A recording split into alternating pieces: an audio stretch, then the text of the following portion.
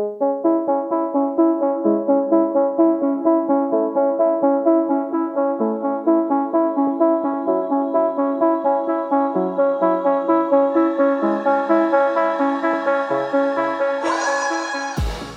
and welcome to the Blackout, where I get to talk to amazing people who do amazing things.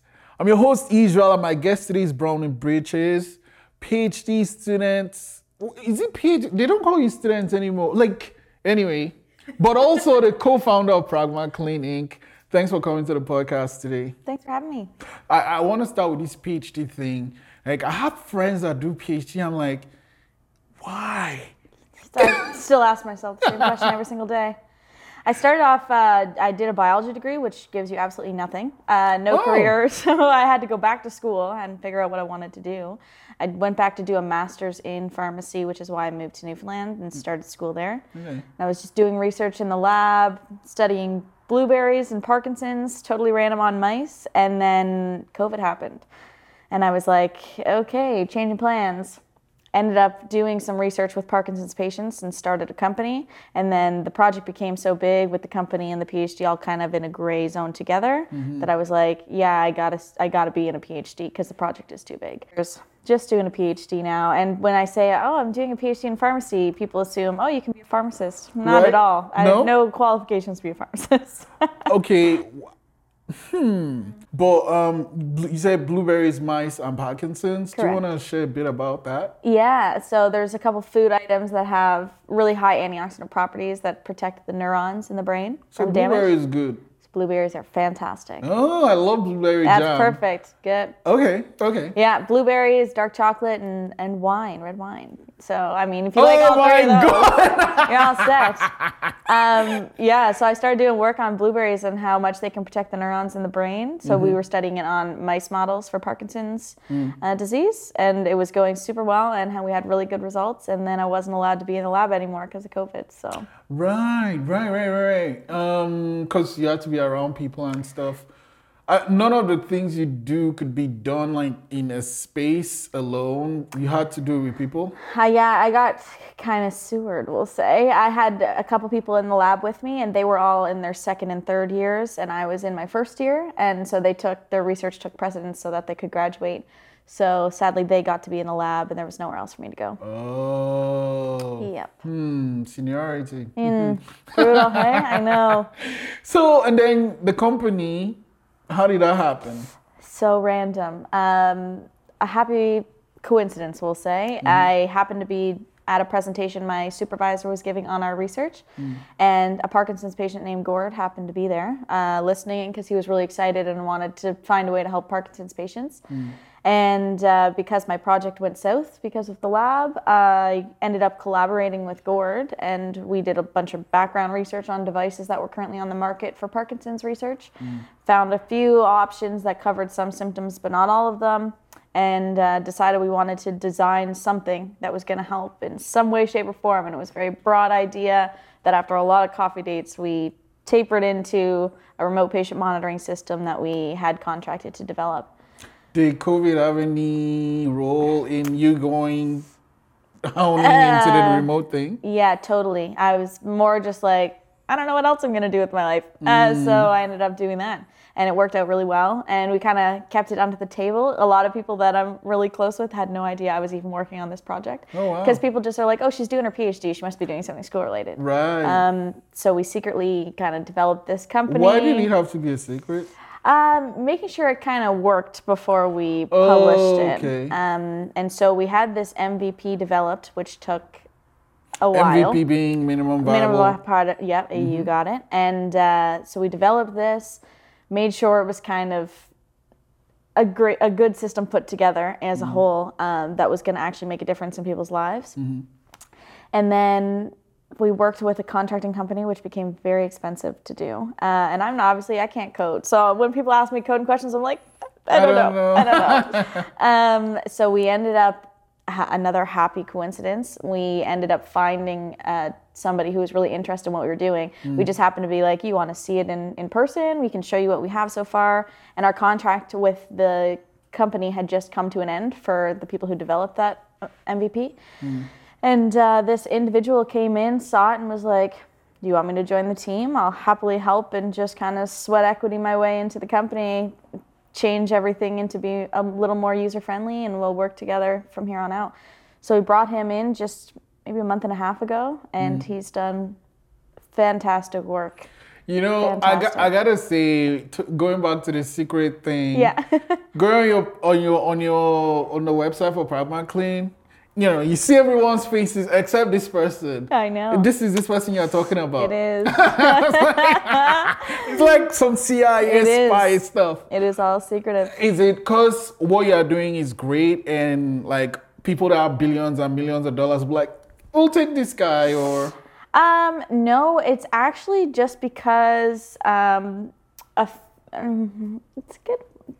good question. He is not ready to have his face on it yet. Okay. Not because he doesn't believe in what he's doing, but because we're transitioning from that company to him, and they are competitors in the space. Right. So as that contract is slowly tapering off, and we're starting this new relationship, we're just kind of keeping it under until the end of the summer. Okay. One of the things I also found out, your co-founder Gord, you've talked about, I can't recall his last name. Gord Genge, yeah. So Gord also lives with Parkinson. Correct. And my, I guess, layman experience of Parkinson's is like you're barely able to function. Are there like levels or? Yeah, that's one thing that we wanted to have in the software was a differentiator. So internationally, there's a scale that a clinician would use from 0 to 4. You would technically rate the patient between 0 and 4, 4 being severe, 0 being nothing. But appointments with clinicians are so quick, 15 minutes in and out of the office. They don't actually give you a score at the end. They just say, you're a bit wigglier than last time, or of such. It's very subjective, and a lot of time it's misdiagnosed. So with our software, we wanted to be able to actually have that down to a number. Like you can see that you were a 2 this time, but now you're a 3 or a 2.5. Or so it does have the decimal numbers in it as well. So we wanted to have it be a more objective assessment as opposed to in office when it's super subjective and patients don't really know if they've gotten worse from the last time, unless a clinician's like, yeah, we should up your medications, you've gotten a little bit worse. And that's the only way you would ever really kind of know, unless you started noticing yourself like, oh, I noticed that when I go to grab something, I have a bit more of a shake to me. But in you saying that like it's quite severe, it's normally not quite severe for a while. I mean, you do have the odd case where they progress really quickly, but a lot of the time you start out with barely any symptoms. And I'll use Gord as an example. He was running. He's always been a runner his whole life. And he was running and he's like, man, I'm getting kind of slow. Like maybe I'm just getting old, but I feel like there's something on the go. Then he started to notice when he would go to reach things, he was a bit hesitant to kind of pick things up. And he's like, yeah, there's something happening. Tried to get an appointment with a neurologist, couldn't get one. This is how the whole kind of idea of we need to have a better monitoring system for them. They told him it would be a 2 to 3 year wait time. He's like, I have no idea what my life is going to be in 2 to 3 years. I need help. So he just happened to have a family member in Montreal who works in a neurology clinic and was like, if I were to fly there, could you get me an appointment? And they were like, yeah, we can get you in like a couple months. So he ended up flying to Montreal to get a diagnosis and then flying back to Newfoundland and being like, now I have my diagnosis, can I please see a neurologist? And they were like, oh yeah, we can get you in, which is absolutely bizarre that you have to wait that long. And I think one rewarding thing of the whole project has been that we have these people reaching out being like, I have a similar experience. I waited 4 years for this, or I waited 2.5 years for this appointment. And I mean, in 2.5 years, your life can change drastically if you're not medicated. So I think that's one thing is, you get the diagnosis, but then being able to monitor it or at least ease the burden on a clinician's workload so that they can see more patients. I think that's kind of what we're going for here. Yeah, I love stories, and stories is really about the characters in the stories, and characters really boil down to the name. And your company is a character in this story, and I'm wondering what's the story behind the name Pragma Clean? Pragmatic, clinical combined. So doing things practically and realistically to find good results in a clinical setting. Yeah, so tech is great, right? But then we have things like Facebook and like our phones are always watching us and things like that.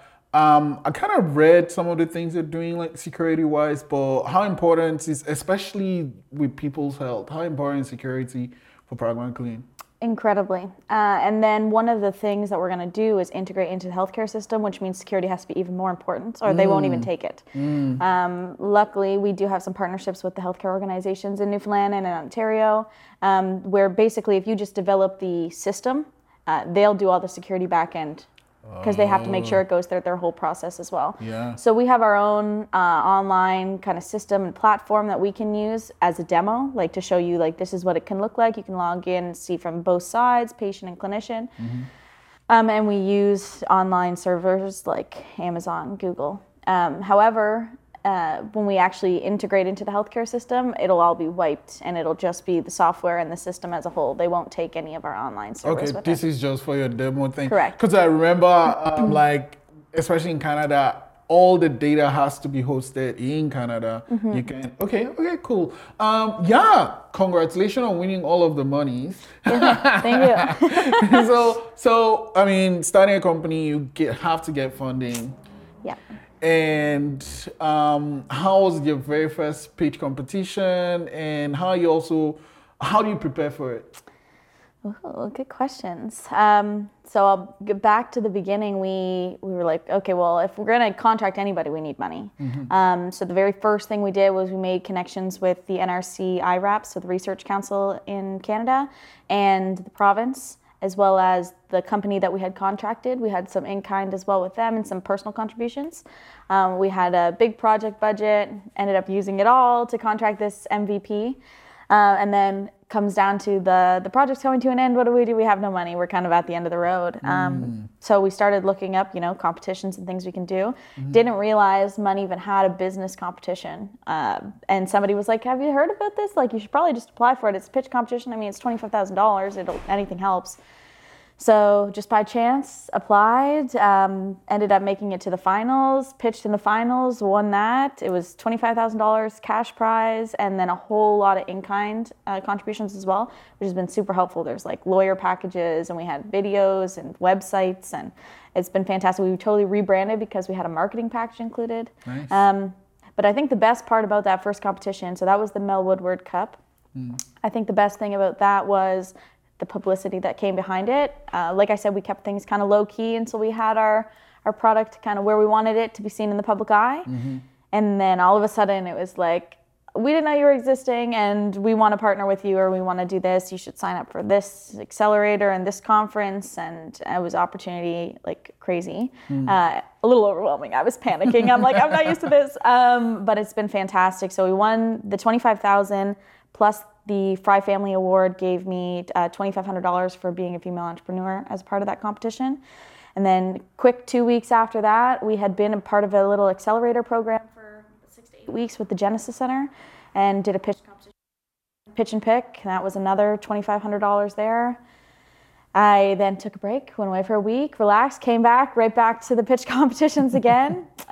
We just did the Volta cohort here in Halifax. We won a $25,000 convertible note investment from them. And then I just had another competition. Now I really can't think of what I just did. They're all so It's just a blow. But one of the things, talking of conferences, there's the one you're going to do like 3 hubs in Europe. Yes. Germany, Poland, and what's the... Yeah, so I'm part of a Women in Tech trade mission right now, actually.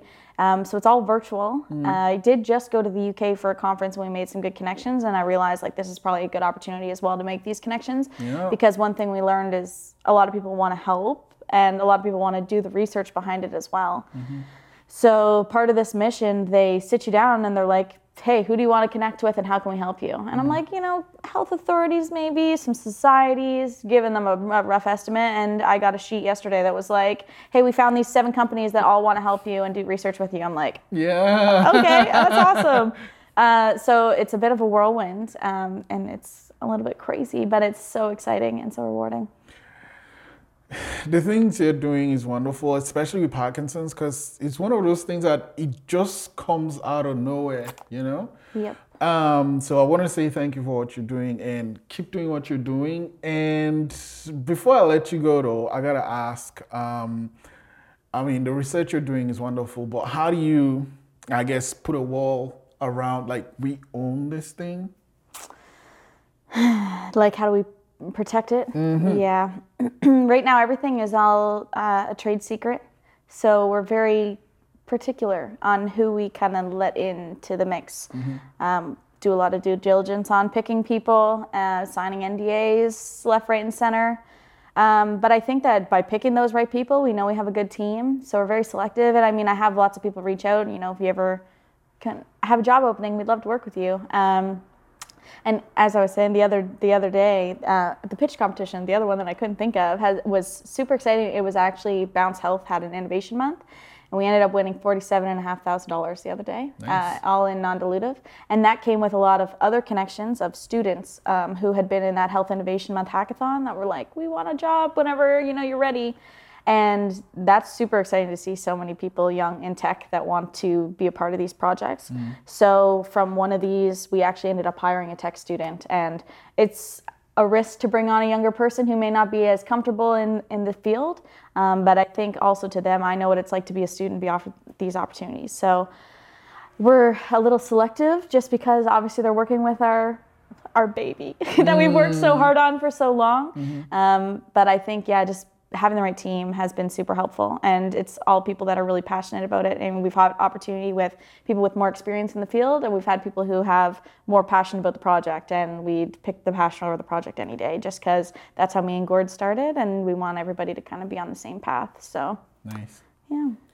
And thank you for coming to the podcast today. And I want to say shout out to Temple Soil, Tweet the Leader and you for letting me use your studio. Super grateful. Again, Bronwyn, this has been wonderful. Super grateful. Thanks. Thank you for having me.